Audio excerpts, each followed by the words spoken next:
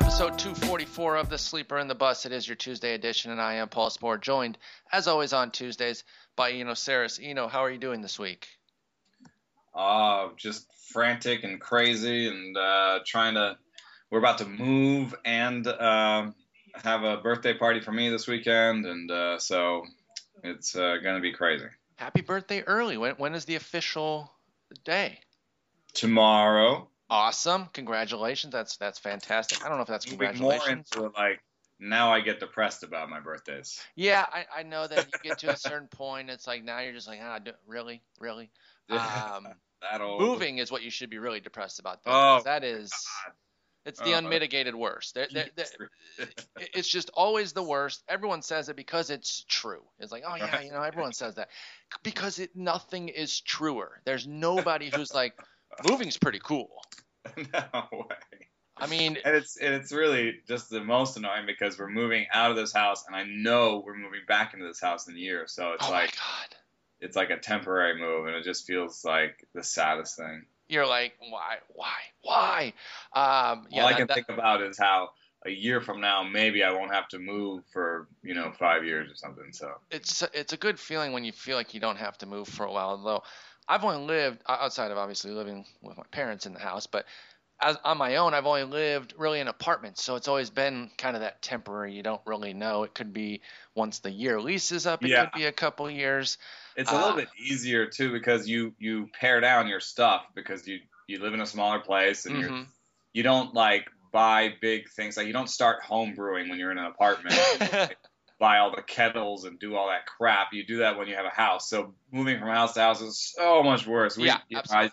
I left apartments when I came out to here, and when we moved we lived in one house for like 3-4 years, and when we moved out of that thing, it was so painful because we had a garage and a basement. Oh, so and lots we of started getting into the basement. I was like, what is this stuff? Where did this come from? How do I have this? Burn it all. Yeah, that my last move, the one I talked about, just a couple months ago, we're only in here about a month and a half now, was just getting rid of stuff. I was like, I don't need it. I was a little overzealous on a couple things. I'm like, I wish I had that still. But one of the things was like a chair. It's like, it's a chair, dude. Go get another chair. It's no big deal. Anyway, best of luck with that. And hopefully you have a great birthday party. Let's talk some baseball news. We got to start a little bit on the down end here. A couple injuries to some all-star players. One, not so much an all-star currently, but the first one definitely is playing like a superstar. That's Freddie Freeman. He's going to hit the disabled list with a wrist injury. We were talking a little bit off air before we started about how, he's killing it this year. This was a guy I didn't have because I was really worried about that club, not so much anything with him. I was just like, do I really need another 18 homers and 78 ribbies? Freddie Freeman had 78 ribbies on a team that had Justin Upton and Jason Hayward last year, and I know Hayward wasn't amazing, but and Evan Gattis, three pretty key components, and he only managed 78 ribbies in 162 games. What was he going to do with this club? Well, Freeman already has 12 homers and 41 ribbies. That offense has really surprised, particularly against right-handers. It's been kind of a contact-heavy team. Just kind of keep the train moving, basically, to get to Freeman has been the goal. He was pacing for 3101. But obviously that's going to take a hit with this disabled list. Are you worried about the wrist being a long-term issue? I know we talk about wrists and shoulders with power. They're both concerning. Where do you come out with Freeman now? You mentioned that you have him on a team. Would you want to move him or hang on? It's really hard. This is worse for hitters. Like this is definitely wrist and shoulder are the problem spots for hitters. Like if it was a groin thing, you wouldn't be too worried. But it is worth worrying about this. It's weird that it didn't seem to be serious, and they seem to think it would be okay. We didn't get real word about what happened with the MRI. But suddenly he's on the disabled list. I don't even really know what it is. No, it seemed to happen so fast and kind of out of nowhere. It wasn't like some build-up. Okay, now he's going to have to hit the wrist. Like we could have maybe seen with Altuve's hamstring injury where he's missing a bunch of games here. It was just like, boom. Well, he had a cortisone shot. Yeah, I guess they didn't really tell us about it until but he had a cortisone shot last week, so it's been going on for a little bit, but the real news didn't come out until he acknowledged he might not play. But it's funny. I'm going through all of his different mentions of the wrist, and not one of them says what it is. That's weird. Weird. Maybe we'll get more info. Right wrist sprain is the thing I can get. Well, yeah, I guess that's a big deal. I mean, if it was a broken hamate bone or a broken wrist, that sort of stuff is a bigger deal. It's not yet to the level of a Will Myers, so I don't think this is something that's an ongoing issue just yet. And I wouldn't sell him. And for what it's worth, I've always said that I'm not sure that Freeman will hit 30 homers ever, and if he does, maybe just once. Mm-hmm. And it's kind of sad that he's getting hurt this year because he had an outside chance to do it this year. Yeah, he was headed that way. Best ISO his career, and he was definitely on pace for it. Also, the most fly balls of his career, which is kind of an interesting thing. The biggest ground ball fly ball ratio headed towards the fly ball side. Greatest hard hit percentage, which has been one of his best assets all the way through. So. Anyway, let's hope it's a short stint that he can still get up to 24, 25 homers and give everybody the return on the investment they were hoping for. That's the thing. He did build up a nice kind of bank some great numbers already for Freeman that even the time missed, we're probably just going to put him more in line with what the expectations were coming into the year, as opposed to, if he was pacing for that sub 100 RBI total and then this cuts further into it, that'd be much more trouble. So it's never great when one of your star players goes down on your team, but if there was any place where it wouldn't be as awful, I would say a first baseman who was already kind of overachieving against expectations, that's not too bad because that position is so deep. There's probably a good chance you can fill with something capable. Get try like a Mitch Moreland. If you have two spots on your roster, Mitch Moreland plus Adam Lind, you could probably cobble together 80% Freeman for the next 2 weeks. So. Absolutely. There should be some names out there, even guys like Justin Bour, Ben Paulson, who are hitting well. They're just not heavily owned because they don't need to be, even as well as they're hitting. They're not really highly on the radar at first base. So I think I'd probably take Paulson in a deeper league just because the Rockies are home. Yeah, exactly. Let's talk about Jared Weaver. His hip injury is going to send him to the disabled list, and we're hearing that. Did I say Jeff or Jared? I think I said Jeff. But obviously I meant Jared. Jared Weaver with a hip injury. You idiot. Total idiot. But he's been pitching like Jeff lately. That's the problem. Yeah, that's 4.75 ERA, 12% strikeout rate is the real issue right now. So even though Jared Weaver nearly cut his walk rate in half from 7.3% to 4% this year, the effects just aren't there because everything else has been pretty rough for him. Tons of homers, no strikeouts. It's not going well for Weaver. They're not expecting to get him back before the All-Star break. But the way that everything kind of works out, it might only be a couple of starts that they're going to miss from him because of off days and of course the All-Star break itself. So that part kind of helps for the Angels, although as I just mentioned, it's not like he's killing it. So even replacing him isn't going to be tough. There are going to be some fantasy teams that have to replace him though, because even though he hasn't had a great year, he's still owned in AL only leagues and probably even in deep mixers as somebody who's had a ton of success in the past. So where are you with Jared Weaver? If you have him and you got this injury, is it an easy cut for you? Again, let's say in the scope of a league where you'd even own him in the first place. I actually own him in a 12-team dynasty where we have minor league lists, so all the nice young talent is, not really on the wire. Yeah. And I'm kind of looking at him just being like, what do I do with this roster slot? So I think, there are some, 12-teamers that are kind of, maybe this hip injury is what kept his velocity down. But, I sort of doubt it because the way that's listed is hip irritation. And, I just don't think that alone is going to rob. And, his velocity is just, trended straight down. So it's not straight like a down surprise. I mean, it's, he dropped from 86 to 84 this year, but the years before that, like, from 2012 to 2014, it was 88 to 86. So it's been a pretty linear drop. Just getting a little bit more aggressive now here. He's at 32, 33. It's a little bit more than you'd expect. Maybe they find something bigger, but they've already run the MRI and found nothing more than a big deal in there, nothing big in there. So I would say that it is that his problem is larger than that, and that it's just probably not possible to continue getting major leaguers out when your fastball goes 10 miles an hour slower than some people's changeups. Yeah, it's going to be tough, and the fact of it is he's just not at a level now where you need to worry about trying to keep him. You can move on from Jared Weaver in just about any format where you have him right now. Just not enough there. Yeah. Let's talk about Travis d'Arnaud, who returned to the Mets, was hitting well. Everything was going back, kind of getting back to where they were before he got hurt. And then all of a sudden he hurts his elbow after just 8 games here. I think it was a play at the plate where he kind of was sticking out his arm to make the play. And it got bent back, if I'm recalling the right play that hurt Travis d'Arnaud. Not back on the disabled list yet, but this hyperextension has made him day-to-day. Obviously, Plawecki will play in his stead. Where are you at with Travis d'Arnaud? Because we're kind of in the midst of a breakout season, but if he can't stay on the field, it's going to be hard to fulfill that breakout.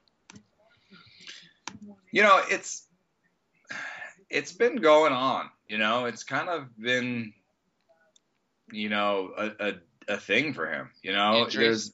Yeah, absolutely. And that's part of catching for one, but also even beyond that. I mean, he's got a lot of double-digit games totals in the minor leagues. In fact, only 2 were over 100. And, you're not going to get a boatload of games in the minors. Obviously, they have a smaller season, but it is surprising to see so few games overall from Travis d'Arnaud in his minor league career. Yeah, and I mean, the good news is Adam Rubin is reporting that he's going to be back tonight. So maybe this one isn't such a big deal. And, okay. He's really been, a great find this year. And, I was hoping that one of Grandal or d'Arnaud would break out to make me look good. But both have. I'll take both. But here are his the list of ailments. Not including this year. Right elbow soreness last year, a concussion last year. That's sort of a catcher. Right shoulder contusion on a foul ball, catcher. Left foot fracture off a foul ball, 104 days in the minors. Left knee sprain on a partial PCL tear in 2012. Looks like he didn't have surgery. And then he had a herniated disc in 2010. So yeah, there's a decent amount of, and then there's some undisclosed ones in 2010 and 2011. So there's, I would say, a little bit above and beyond the regular catcher duty there. Yeah, absolutely. So, stay tuned. It's a day-to-day situation right now, but obviously if somebody is already kind of, it's tough to use the phrase injury prone because sometimes injuries happen to guys, but somebody who's experienced some injuries, we know that that's the best indication that they'll get injured in the future, and he plays a position that is very susceptible to them. So that's the whole point here with d'Arnaud, is that you just can't really pencil him in there for the playing time until we really see a run of health that kind of suggests that the tide has turned a little bit there. But by all means, get d'Arnaud in when he's playing because he's been fantastic this year. 873 OPS, 296 average, and 4 homers in his 77 plate appearances so far. Again, carrying on after showing some nice signs last year. Let's talk about Erasmo Ramirez. He's got a 14% swinging strike rate since joining the rotation on May 14th. That's the 12th best in major leagues. Of course, it all came to a crashing halt yesterday when he left early with a groin injury. He's got a 2.34 ERA and 42 in the third innings since joining the rotation as well. Erasmo Ramirez is somebody who got some love back in the day. In fact, Jason and I were really high on him a couple years back. Just wasn't coming together, and in fact earlier this year I was like, I just can't right now. I have to see an actual extended period of success before I'm going to jump back on. Well, I've seen that period of success. I have jumped back on for Erasmo Ramirez, but now the injury complicates things. What do you do with a groin injury to somebody who's definitely a waiver pickup like Erasmo Ramirez? Do you make the move early and move on before he hits the DL, or do you just kind of wait and see?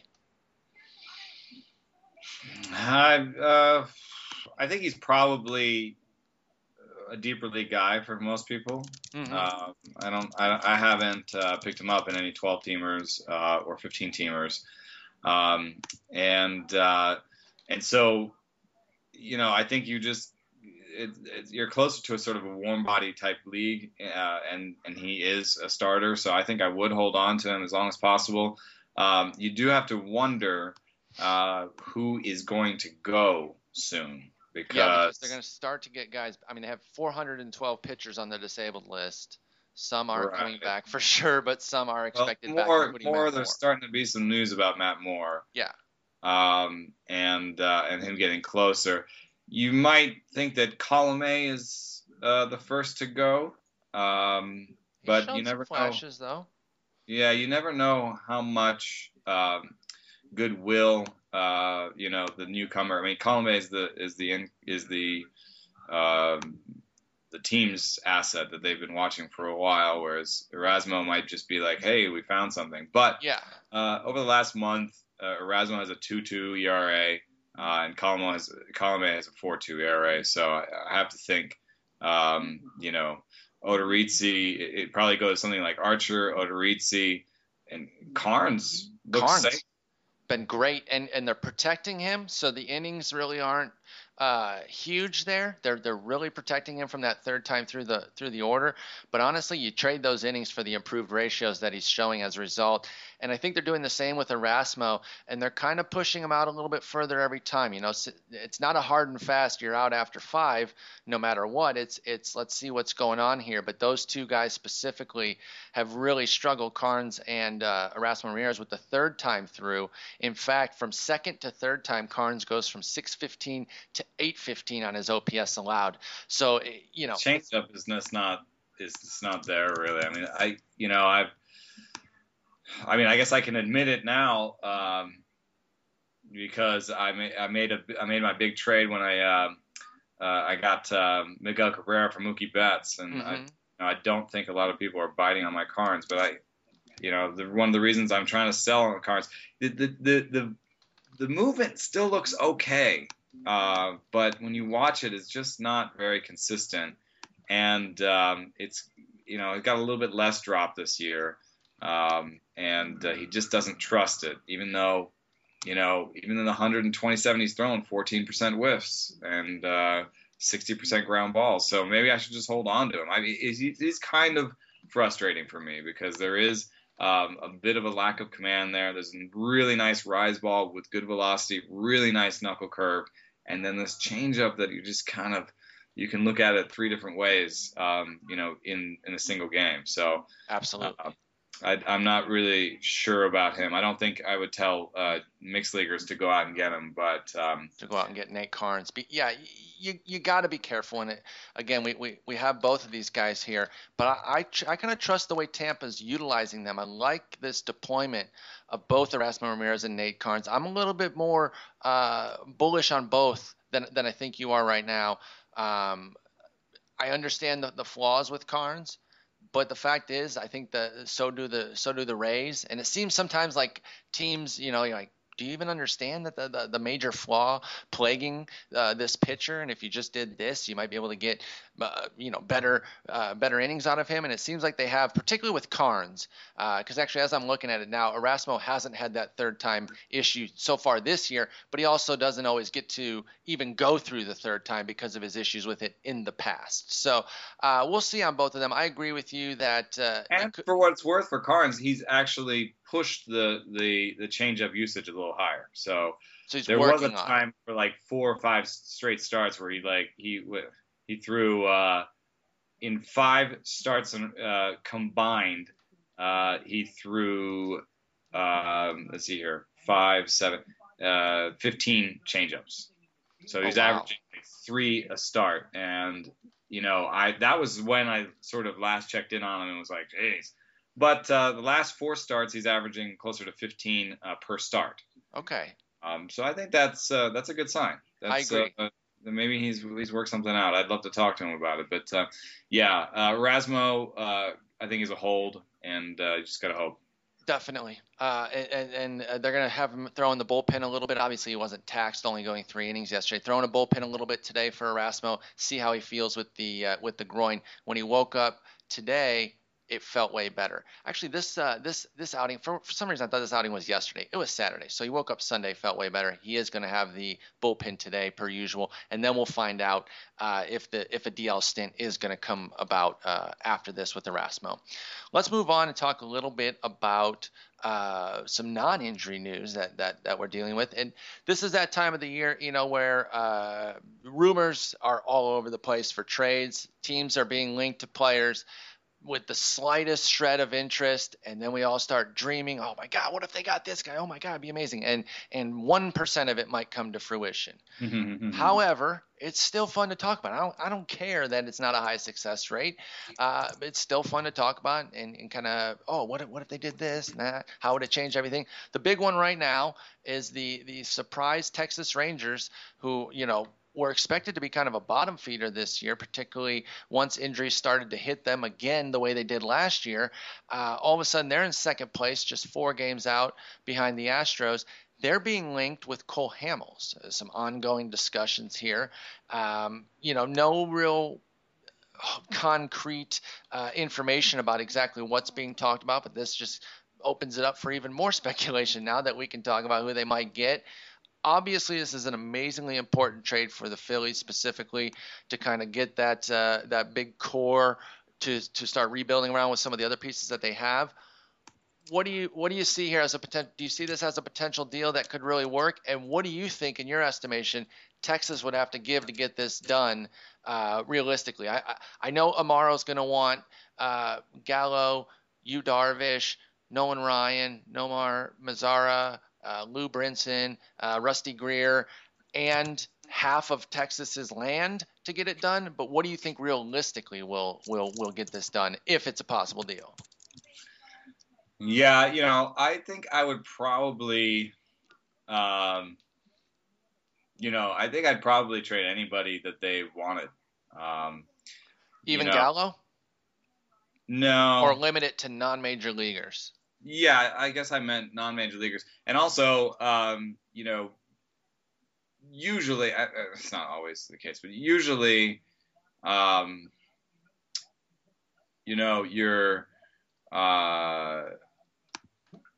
usually pitcher deals kind of include pitchers, right? Sure. And so I guess what I'm saying is I would trade any pitcher that they own for Cole Hamels. Yeah, even like Jake Thompson has really emerged since they got him from the Tigers in that Joakim Soria deal as a big time prospect. I would include him. Obviously, maybe you could parlay Chi-Chi's excellence. So I would even maybe include a major leaguer. If they got really hot. I would trade their entire pitching staff for Cole Hamels. We will give you the entire staff for Hamels, and we're just going to use Hamels every day. Yeah. I mean, Luke Jackson has some issues and might be a future reliever. Jake Thompson, there were, conflicting ideas about, him being a bullpen guy or not. Yeah, I remember that when he was with the Tigers. And we've talked about Chi-Chi Gonzalez and how weird his movement is on his pitches and how low his strikeout rates have been. And, really, even at this point in, a smallish sample for a major leaguer, I kind of would want him to have like a 60% ground ball rate. With these crazy more walks than strikeouts. I agree with you. Yeah, and I don't see that yet. So, I would give up Chi-Chi. Yeah, I give up Chi-Chi. I give up Chi-Chi. I'd give up maybe one of Thompson and Jackson just to keep, some pitching around. Definitely. Especially if I'm giving Chi-Chi, because then you can sell. Listen, we're giving you a major leaguer who's pitching very well for us. Yeah. With a .90 ERA and a 1 WHIP. Sure, the skills say that some sort of crash is coming with that strikeout, but I still think that the Phillies would be like, okay, yeah, that's something that we can work with, and then one of those other two, and then maybe some other, not throw-ins, but more complementary pieces, not necessarily their top guys. All of a sudden we got a deal. I give up Brinson over Mazara. I really love Mazara. Mm-hmm. So I'd give up Brinson over Mazara, and and hope that got it real close. I mean, Brinson, Chichi, and Thompson or Jackson. Yeah, and I mean, it all depends on how the other side evaluates those players, you know. Yeah, if that didn't really get it close, then I think Ruben's out of his mind at that point. I mean, I know they. I know. The rumors are at least that he wants more than that. Yeah. But then he claimed a lot of those rumors were not true. I mean, that he was asking for Bryant or whatever. So, you know, he might be asking for Gallo. But you know what? I think that what we learned from the Houston Astros document dump, leak, whatever, was that I think most of the teams do this. And, you know, I think this is what happens. And I think it happens even on a fantasy level, which is that if you have a decent relationship with a guy, he can say something like, you know, I want blah, blah, blah. And you just sort of ignore it, you know, and you talk about other players, and since you talk to that person regularly and you text him or you chat him on Google or you're used to emailing him, then these emails these trades sort of happen after a while, even though at one point someone said something that if maybe someone you didn't have a relationship said to you, you'd be like, I'm not going to talk to you again. Like someone just sent me an offer. I'm trying to get some speed. He sent me Segura and Denard Span, and he wants my DeGrom and Salazar. And, you know, I'm kind of like, you know, you just don't want to throw something, you know, like, shut up. Like, what are you talking about?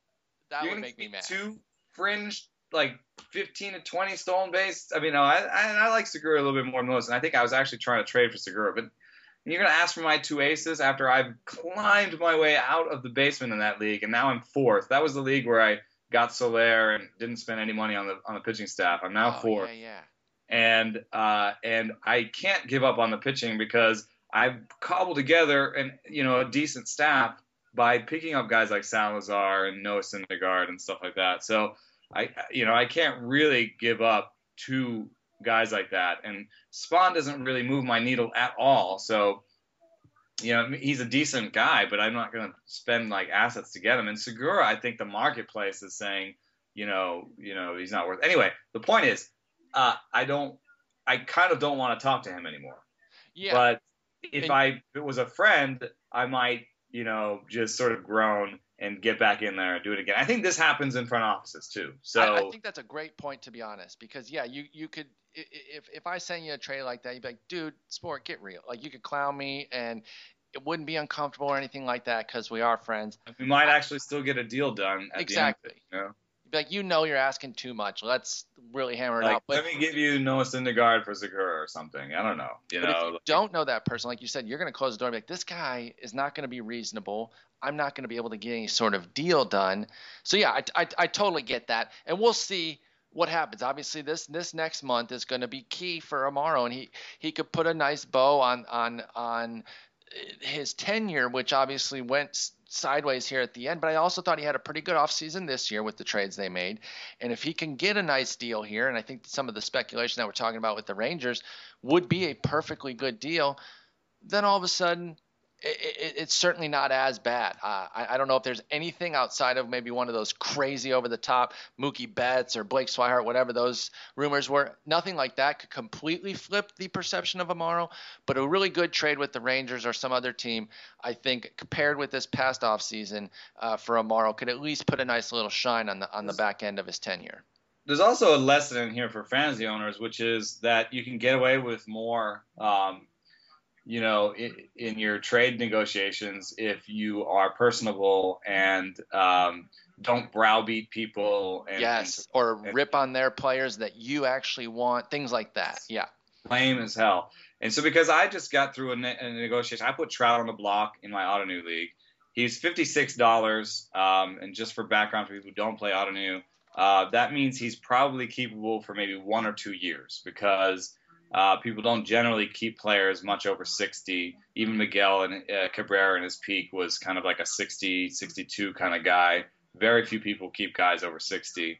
And there's an arbitration process where at the end of the season, we all put money on each other's players. And so I can have as much as $3 to put just on Trout. So I could put $3 on Trout, and we can push him up to 65 if we wanted to get him back on the market. So he may not even keep him. He may not even want to keep him. Next year. At some huge. Okay. Yeah. So maybe let's call him a year long. Let's keep a keeper for this next year, but maybe not beyond that, because depending on how the rest of the league acts with putting money on him. So because he also has an $18 Bryant, and maybe everybody wants to put all their money on Bryant. So that's Andy Behrens, who I'm talking to, who has an $18 Bryant. He now has my $56 Trout. But in the process, I had basically 3 major deals, because there aren't that many buyers in this league. And so I talked to the 3 major buyers, and I put Trout on the table. One guy came to me with Gallo, and it was Gallo or Dickerson as the key piece. Mm-hmm. And the second and tertiary pieces were pieces I was not interested in. Alan Hansen, real sort of maybe not even top 100 type prospects, sort of back end prospects that I just wasn't interested in. I'd rather have young major league talent or super close kind of elite talent. The other offer was centered on Addison Russell, and I tried to get Addison Russell and Mookie Betts. That would have been the deal I would have been happiest about. In fact, yes. I started adding in stuff. John Axford, 1 year guys, Matt Holliday, who I might not keep. I started adding in all these guys and said, here's a group of players that can fix a lot of your needs, and you just need to give me Betts and Addison. But the guy wouldn't, Chad Young wouldn't pull the trigger. The Gallo owner talked to me as if I didn't know what I was talking about Gallo, and basically brought up that his strikeouts shouldn't be relevant to me, and that as a seller, his rest of season projections shouldn't be relevant to me. And I did not understand where he was coming from. And I just kind of petered out. I was like, I don't have any interest in this. Chad, I text with and chat with constantly, and we were working towards something that was kind of Addison. He gave me a deal that I was looking at was Addison Russell, Jameson Taillon, Yasmani Tomas, and I forget what the fourth piece was. And it was kind of like, everybody here knows that I don't love Yasmani Tomas. Yeah. And, Addison, yes, he's an MI, which is huge in Ottoneu, but I'm not sure. It's a batting average. It's a 5-by-5 league, and he's striking out a bunch too. And I'm not sure what his true talent batting average is going to be going forward. And he's not really a speedster. So if he's like, the Johnny Peralta we knew in Cleveland, then I think I would have lost the deal pretty handily. Sure. So the deal I ended up taking, which a lot of people on Twitter said they didn't like, which maybe goes to Andy Behrens' just general reasonability as a human being, and the fact that he didn't yell at me in the negotiations, and we just kind of like kept doing offers. I got a cheap Will Myers, Rusney Castillo, like a $5 Lance McCullers, and Roberto Osuna, and super cheap Roberto Osuna in a league where all of the setup men are owned. Yes. And I forget what the last piece was, but that's the heart of the deal, right? Oh, and Wilmer Difo, whatever. Oh yeah, Wilmer Difo from Washington, a middle infield prospect, I believe. Yeah, he's a middle infield prospect. A shot in the dark. He may get the job before, if they let Ian Desmond go, which it really looks like it to me. Especially the way he's not doing anything that says keep me. Right, and for $100 million, I think he may get the chance before Trey Turner, because Turner's further away. So, Difo may end up at second and Espinosa at short or something. There's a lot of baseball left to be played, in other words. But that was a shot in the dark. That's a cherry on top in a trade negotiation with me. Alan Hansen is not your second piece in a trade negotiation with me. Alan Hansen is the very last piece that you throw in and say, yeah, maybe he'll do something. Yeah, So it should be the push it over the top sort of right. deal. So for me, between Myers and Rusney, I hope to get a good cheap outfielder. I don't necessarily think that both is going to happen because we've got the Myers wrist and Rusney's not playing that well, and they're both a little bit older. But at least they're major leaguers that have a decent amount of leash, have shown something in the major leagues, and have a good shot.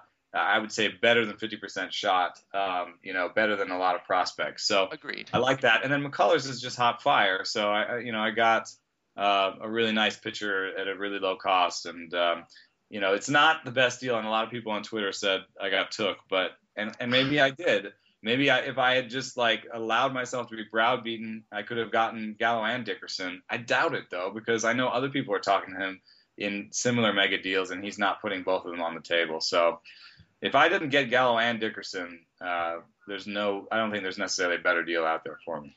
Here's the thing, though. You make a really important point there about, if you had gotten browbeaten into, you got to feel comfortable making a deal, and this is the one that you felt comfortable making and felt good about. I don't think you got taken. I don't. I don't know if I would trade him at all, though. So that's the only thing. Right. But if you are going to trade him, then sure that Russell Betts would have been the 100% best case scenario. Yes, that's the one I wanted. But I think there's a lot of wiggle room in between that being best case scenario and then losing, which again you said a lot of folks said you lost. So I don't know. Let me get that deal one more time so I can put that in the podcast post, and then we'll have folks say whether they think it was good or bad. So you gave up Mike Trout, and then what was the full return? Will Myers, Rusney, Castillo, and then go from there. Myers, Castillo, McCullers, Difo, McCullers Jr. and Wilmer Difo. Okay, I think that's it. Those four, or were there five? I'm also in 12th, and my peak has been getting second place in this league with Trout, and just really fell off of that in the meantime. And how many teams are in it? I also got. Did I not get Devon Travis? Well, that'd be a key component to mention. That would be massive. Yeah, I meant to get him. Oh, you said Roberto Osuna.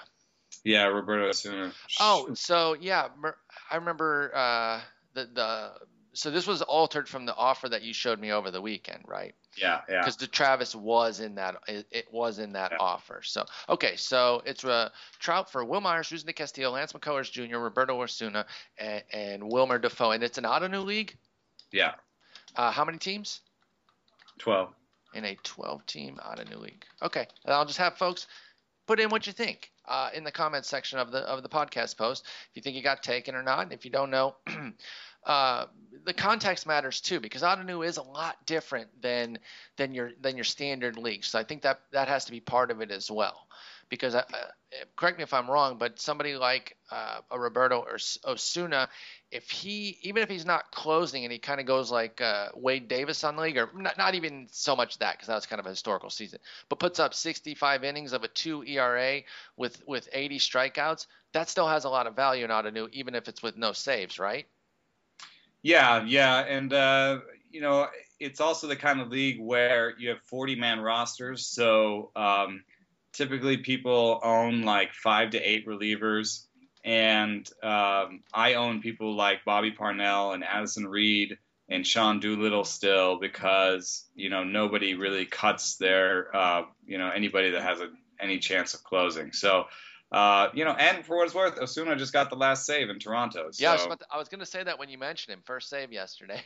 Yeah, and so if he does turn into the closer there, and then he actually has a lot of value. I think he's a big improvement. I did put Axford in the deal, so it's a big improvement, over Axford in terms of future value. Okay, great. Well, so we'll see what folks think. I think he did fine.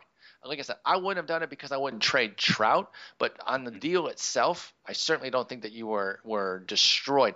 Really, kind of comes down to what you think of Will Myers and the way he was hitting this year. I know he's got the wrist, but the way he was hitting. I think that it's a situation where you got to be pretty happy about his future outlook. I think this guy's a real hitter who can be pretty great. And then McCullers, he's been on fire. Those two could really turn that deal for you. For our main topic today, we're going to talk about some guys that we just haven't given much play to this year.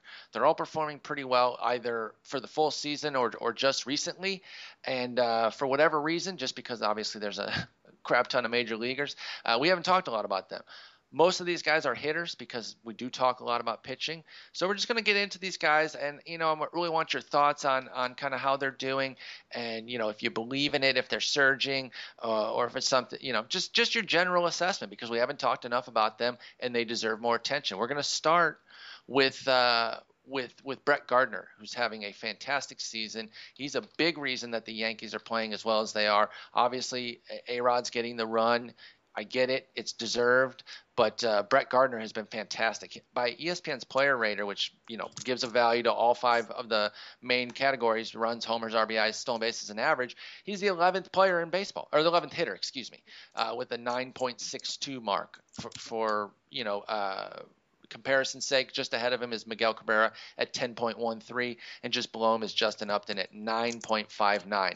So Gardner is having a really impressive season so far, and I think the best piece of his season is the fact that he's showing that last year's power surge might not have been a fluke, and also got the batting average back with it. It looked like kind of a trade-off situation that last year. 2013, 8 homers, but a 273 average. 2014, 17 homers, but then down to 256. So it certainly looked like a trade-off. Well, this year, 290 and already 8 homers in 65 games. He's pacing for his first 20-homer season, and Brett Gardner has 15 stolen bases already. So everything's working out for him. This is looking like a career year. Where are you on Brett Gardner for the Yankees? It might be a decent time to sell him in a dynasty league if you're sort of rebuilding, because of his age, 31. And how badly stolen bases age. He's not going back to the 40s, and he may never steal 30 again. That being said, there's a lot of different ways people can provide value, and I think that the newest wrinkle for him, which is spraying the ball to all fields, highest opposite field percentage in the last 3 years, and really cutting down on his pop-ups. I mean, this is the best pop-up year of his career by far, and he used to maybe have like a slight problem with it. Yeah, have a pop-up problem. And now you would say that he's better than average in that, from being worse than average in that. So I think that's a decent flip to switch, especially for a guy that, with a 322 career BABIP, there were times where you said, well, this guy's so fleet of foot and he's spraying the ball. Why, doesn't he have a chance for a plus BABIP? And is it all in the strikeouts? Well, he's cut the strikeouts too, and he's showing the best power of his career. So I think, what we may find is a little decent mini run of 2 to 3 years of 15-15 with a good batting coach. And, that's a different kind of player. But you think about Coco Crisp and how his career started and what he was in the middle of his career and what he's been at the end of his career. So nice name there. I think that's a decent sort of roadmap for Brett Gardner is Coco Crisp, hopefully with fewer injuries. I was going to say. And so far we have just 2 DL stints, back one in 2009 and then one in 2012. Those were a thumb and a strained right elbow, respectively. So haven't had too much of that. His games counts in his full seasons were 150, 159, 16. That was the 2012 with the elbow, 145 and then 148 last year. So far, 65 of the I think 70 that they've played so far this year for the Yankees. So Gardner's having a fantastic season.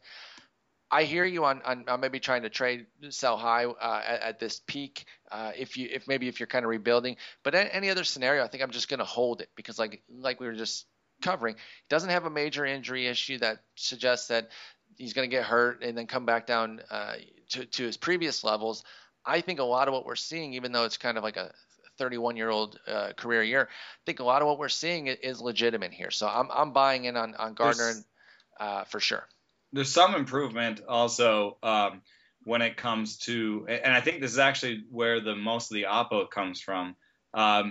When it comes to his work against lefties. So he's showing the best work of his career against lefties, and it's not inflated by BABIP. So it's not, one of these years like Josh Harrison had last year where, or Pierce. Both of those guys are right-handers that, were wrong side platoon guys and then had like a 350 BABIP against right-handers last year and have, I wouldn't say they've cratered to the same extent, but Pierce is pretty much cratered, and Harrison has come back.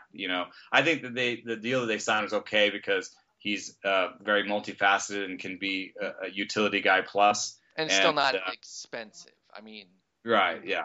So I think that was an okay deal, even with his lowered value. But back to Gardner. Gardner has a 283 BABIP against lefties this year, and he's been traditionally been worse than average against lefties. Or at least his career WRC plus is 97, so he's right around average. That takes some of his value away, but this year he's been useful against lefties, and it comes with an ISO, the best ISO of his career. That's interesting, and it's kind of, maybe it's not something we can totally believe in yet, but also the biggest opposite field percentage of his career against lefties, and he's hitting the most ground balls against lefties. So I'm actually in the middle of a post that's taken me about 3-4 weeks, and I've been banging my head against the wall, but what's going on is that Ender Inciarte told me that against left-handers, in order to avoid having a platoon split against left-handers, he has a different approach. So he lets the ball travel further, and he goes opposite field, and he's more patient. And he hits more ground balls. Brett Gardner looks like he's taking a page from Ender Inciarte. He's hitting 3 times ground balls per fly ball, and he's spraying to the opposite field against lefties, and he's having results. And I think it's possibly sustainable in that, and that's what my research piece is trying to be about, is finding out if that's an actual platoon busting approach that people can use. So having 2 different approaches. Right, exactly. But I think that that could be something for Gardner. That's awesome. And by the way, Gardner was awesome yesterday, but it's not the only reason that he made it on this list, but he happened to have a 4-for-4 game with his 8th homer, 2 runs, 3 ribbies. Somebody on the other side of the field yesterday in that same game was amazing, even more so. 4-for-5 with 5 ribbies, 3 runs scored, and 2 bombs, including his 8th and 9th homers. And that was Maikel Franco, who's our next guy to talk about. Somebody I don't think we've really made too much mention of at all. 22-year-old, last year had an ugly 16-game, nothing cup of coffee. Who cares? He went 10 for 56 with 13 strikeouts. It wasn't great for Franco in a like I said, a 16-game cup of coffee. But this year so far, he's up for 36 games. He has been on fire. He came up in mid-May and has basically just been crushing since then. That 4-for-5 yesterday for Franco gave him a string now of 4 straight multi-hit games, and he's so out of his mind right now. A former top prospect for sure, blue chip kind of guy. Maybe not blue chip, maybe the level below that, whatever you want to say, if it's green chip, whatever the case, because was never like a top 10 overall guy, but always in maybe the top 50 or better when it came to the overall prospects. Maikel Franco flashing some leather at third base too. This 22-year-old's having the start of a breakout season. Still only 36 games in, so we don't know. But what do you think of this rookie? Is he somebody that you're chasing down, especially if you're in a rebuild looking toward next year? But also maybe this year if you're still competing, because he's done so much with that power and he doesn't strike out. What do you think? Yeah, these are the guys I love. We've talked a little bit about Franco and how, I even said I'd rather have him than Gallo. That's right. That was when we got some good talk about him. Was when Gallo came up and we were talking about some of these young third basemen. And I recognize that Gallo's going to have more impact power, and that there are often times when it makes sense to go after that elite stuff, especially the shallower your league, the more you need to take the shots, the more you need the Gallos over the Francos. But I play a lot more deeper leagues, and I just love getting good power with strikeouts. And even if the power goes back to sort of where his projections have him, 180, 190, even there, he's still going to be a 20 homer type guy with a 270 batting average or worse, and it's just a really nice floor. And he's showing us that there's more to him, and there's more ceiling. And there was a whole thing on the MLB Network about how he chokes up the bat and has a two-strike approach, and yet still has power with that two-strike approach. So, I think he'll have some times where he has to adjust back to the league. Certainly, he's 22. They may stop throwing him fastballs. Gallo gets 30% fastballs, and Franco's been getting 55% fastballs. So that's a pretty big difference right there. And you never know, what happens when you start seeing a ton of breaking stuff, and especially if they give him the Andrew Jones treatment with this, breaking stuff on the outside corner. Who knows what happens then? But I really like him. I think he's definitely worth, getting. And I think that keeping his strikeout rate low all the way through the minor leagues as he advanced says that he's made adjustments in the past, because, he hit AAA where there are pitchers that, are major league type pitchers who can throw junk in any count and can command their off speed stuff. And yeah, his strikeout rate went up a little bit, but it was still under 17%. So I think he can totally have like a 15 to 16% strikeout rate in the major leagues. Which is 200 huge. ISO. Yeah. That'd be huge for Franco. And you talk about adjustments. Really impressed with the way that anytime he repeated a level, crushed it. That second time around. Now, only 17 games, his first taste of A-ball, but only had a 349 OPS. Comes back age 19 the next year, full year there, 775, which, not earth-shattering, but was much better. The real difference was AAA. You mentioned last year, full season there. For a 21-year-old, it certainly wasn't bad. You can't come out and say it's bad, but a 257 average, 299 on base, and a 428 slug left him with just a 727 OPS. Still wasn't striking out like you mentioned. This year comes back in AAA, goes through 133 more games, puts up a 923 OPS. So nearly 200-point improvement that second time around. Still very young. AAA is still tough on a 22-year-old, and he wasn't phased. So I like that. And even the same kind of thing with his major league. I told you that 16-game cup of coffee last year was a washout. Comes back, 36 games. Neither is a big sample, but it's nice to see him basically be the polar opposite of what he was. So I'm very impressed with Franco. I'm jumping on board here. There are 19 hitters with a 200 ISO and a strikeout rate under 20%. And those guys are all the guys Studs. Todd Frazier, Albert Pujols, Mark Teixeira, Paul Goldschmidt, Nolan Arenado, Jose Bautista, Anthony Rizzo, Brian Dozier, Stephen Vogt, Josh Donaldson, Miguel Cabrera, Joey Votto, Adrian Gonzalez, Manny Machado. I mean, you get into that group, congratulations.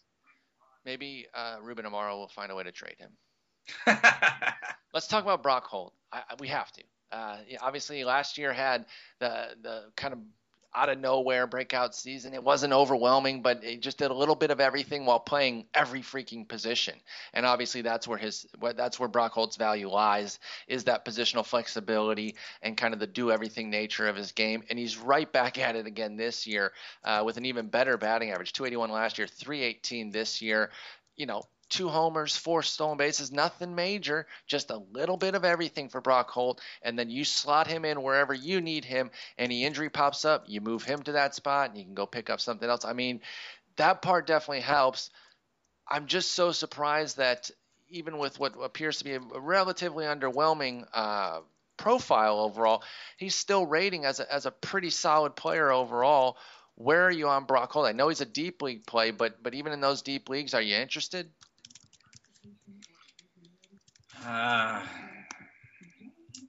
It's weird because they've got Alejandro Diaz on this team, and he's getting starts, and that was a weird pickup, I thought.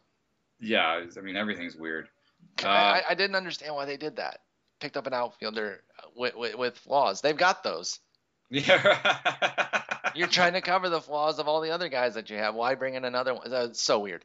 But yeah, say that his ISO right now is probably not that believable, considering that it's almost double his projections. And for Holt, right? for Holt is way beyond anything that he's done before. So, and in a small sample like this, if you take away one triple, he has 4, and you take away one homer, he has 2. His ISO goes down to probably his regular level. So, I wouldn't look too closely at that. He does have some speed. He does have some versatility. I do think he can manage like a 280 type batting average and steal you 5 or 6 bases. If you know where he's going to play, if you can be sure that he gets another 300 plate appearances this season. And we just can't be sure. Because I'm just not sure where. I mean, you just have to assume then that Pedroia gets hurt, or Pablo can't stay healthy, or Hanley gets hurt, and you can assume those things because they have been oft hurt. But it just depends on how much you're willing to ride on that. If he's just sort of a bench waiver pickup, then that's fine. But if you're talking about acquiring him, especially in like an American League only league, a team, fantasy league, then you're probably gonna have to give up something of value to get Brock Holt in an AL only. And you don't want to do that. I'm not sure that you can bank on 300 more plate appearances. No, if you've already got him, or if he is, maybe you're in a deeper league where he is still freely available and you think that he would be all right to be on a roster in that league, although I doubt in a league where he's viable, he's available. I would love to have him on my AL only leagues because of that versatility. And like I said, then you get to almost pick from the best of the available guys when somebody gets hurt, as opposed to being locked into a position. But like you're saying, if you got to pay something substantial to go get him, it's not worth it. It's not worth it. But he's having a great year. He had a great year last year. Just want to give him some run because I'm sure some folks are like, dude, why don't they talk more about sweet Brock Holt? Let's talk about Lorenzo Cain. Got off to that great start in April, as the whole team did, really. Kind of came back to earth along with the whole team. They really were kind of mediocre at best, offensively speaking, in May. But he's back on fire in June. In fact, kind of as the team goes, he goes lately, because they're kind of back hitting as well as a unit. So all told, it's been a great year for Lorenzo Cain. Building off of what he did last year, already has more homers than he did all of last year, 6. He had 5 and 502 plate appearances last year. He's 1 homer away from tying his career high, which incidentally he also got in 61 games back in 2012 when he hit 7, and he's played 61 games so far this year. So we know what it is. It's a little bit of speed, a little bit of power, good speed, and a good batting average from Lorenzo Cain. I think when we talked about him in the past, one of the things that we've lamented or worried about is that the electric defense is almost a hindrance in fantasy because it could leave him laying out and maybe getting hurt. He's stayed upright this year. He's been playing great while in there. What do you think of Lorenzo Cain? Is this a true breakout year, or is he just going to kind of go back and forth the way he did from April to May to June? I like the fact that he sat the other day. I think he sat yesterday, and he wasn't hurt. So I think that that sort of thing can maybe help coach him along, because in talking about him, I've often said that, I like him, but I just don't know how often he's going to stay on the field. Mm-hmm. And, for a guy who's 29, to have a little bit of a power, surplus, I guess, I don't know how to put it, he's kind of, it's not a surge, but it's, a little bit of a jump. A little bit of a power jump. The steals are, he's stealing bases at a slightly lower clip. And he's showing more patience. These are kind of things that I think you can see from a 29-year-old. Nothing seems crazy. Nothing is out of line. There's just always the question for me about his health. And I think maybe if they coach him through it with a good backup like Dyson, they can do that, and make sure that, he tells them the truth about his body and stays out when he has to stay out. That's a good point there. And obviously, KC specifically, when they're actually resting their guys, it's notable. Sal Perez has only played in 63 of their 67 games, and 61 of 67 for Cain. And those are two guys they desperately need on the field for both sides of the field. So it is wise of them to maybe give them a blow here and there. I agree with you on Cain. It is that worry of, is he going to make the amazing diving play that jams his wrist and he has to miss some time? I think this jump we're seeing, it's not a breakout, it's not a surge. The jump, I think the jump is legitimate. I would be surprised if he did much more than this and was like all of a sudden an 850 or better OPS player. He's at 793 right now. I think that's perfectly viable. Somewhere in like the 775 to 810 sort of range would be a decent jump from last year, but nothing over the top. So that's where we are. That's where we're at on Kane. What about Cameron Maybin? This guy, former blue chipper for sure. He was a hot prospect. I mean, anytime you're the centerpiece for a Miguel Cabrera deal, and you can say it was him or Miller, Andrew Miller, but either way, this was a guy who for 4 years running was a top 10, or excuse me, 3 years running was a top 10 prospect across the industry, and it never really panned out for Maybin. He'd show flashes here and there. Another guy who plays some electric defense too in center field, and injuries really took their toll. Still hasn't seen a 150-game season, to be honest. 61 games so far this year, 5 homers, 13 stolen bases. Cam Maybin has been fantastic to the point where he's actually the 39th best player on the ESPN Player Rater for hitters, 39th hitter. He's been amazing. Is this finally a breakthrough that we're seeing, or is this more of another? It's good. It's a good surge, but it's not quite bankable. I think part of the thing with him always was the same thing as with Kane. It's just that we haven't been sure that we can trust his health, and watching him play in the outfield is actually pretty fun. No doubt. He's not maybe as he's not maybe as refined as some guys, and maybe the roots aren't always great, but he can really fly, and he has some abandon to him. So it's kind of fun to watch him, but you can also see that maybe this is where he gets himself hurt a little bit. But exactly. Other than that, again, like with Kane, in terms of what he's doing on the field, 28-year-old, no big power surge, slight improvement in the strikeout rate and the patience, finally staying on the field and healthy. I mean, 4 stolen bases and 7 attempts for the Padres last year. I think that was a little bit more about his health than anything. Agreed. So, now we're talking about a guy who, given these rates, I don't think he's if he could finish a full season, we're talking about a guy who's going to finish a season with a 280 batting average, 10 homers and 25 stolen bases. So I'm going to ride him while he's alive and fully functioning. And I guess I'd trade him if a rebuilder saw him as a big asset to build around, but I doubt that's necessarily the case given his long-term profile. So he seems like one of those cash in the bank sort of situations. Yeah. Just happy that you got him on your team. Exactly. Take the net value. He was probably a waiver pickup, or at the worst, a very late round pick, and just enjoy that surplus, because in the trade market, you're probably not going to be able to cash that in for much of anything. He's just going to be worth more to you on your team than he is via trade, unless obviously you just have some desperate needs. And that's a good thing with speed, though, is that maybe even if somebody is a little bit dubious on kind of the other aspects of it with the batting average and the power for Maybin, maybe they just need the speed, so they will still give you something legitimate to acquire that speed. So we'll see how that goes with him. We got to go ahead and wrap this up. We were able to talk about a handful of guys here. I think maybe on Thursday we'll talk about some pitchers that we haven't talked about quite as much as others. CJ Wilson goes tonight, so he'll have another game. Carlos Martinez, a young guy, we haven't talked a whole bunch about him, so we'll do that on Thursday. Until then, take care, and we'll get some thoughts on your trade here and see what the rest of the masses think.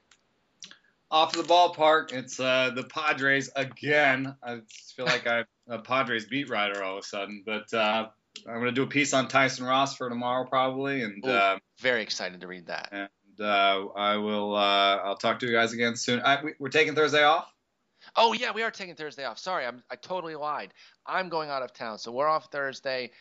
Maybe we can convene for something on Friday. I won't promise that. We'll talk about that offline. But other than that, Jason and I will be back Sunday. I forgot about that. Thank you for reminding me about my vacation. Everyone's allowed to have a little break. I appreciate that. So, all right, until then, we'll definitely be back Sunday. And then, like I said, maybe Eno and I will find some time to do something on Friday. But until then, take care.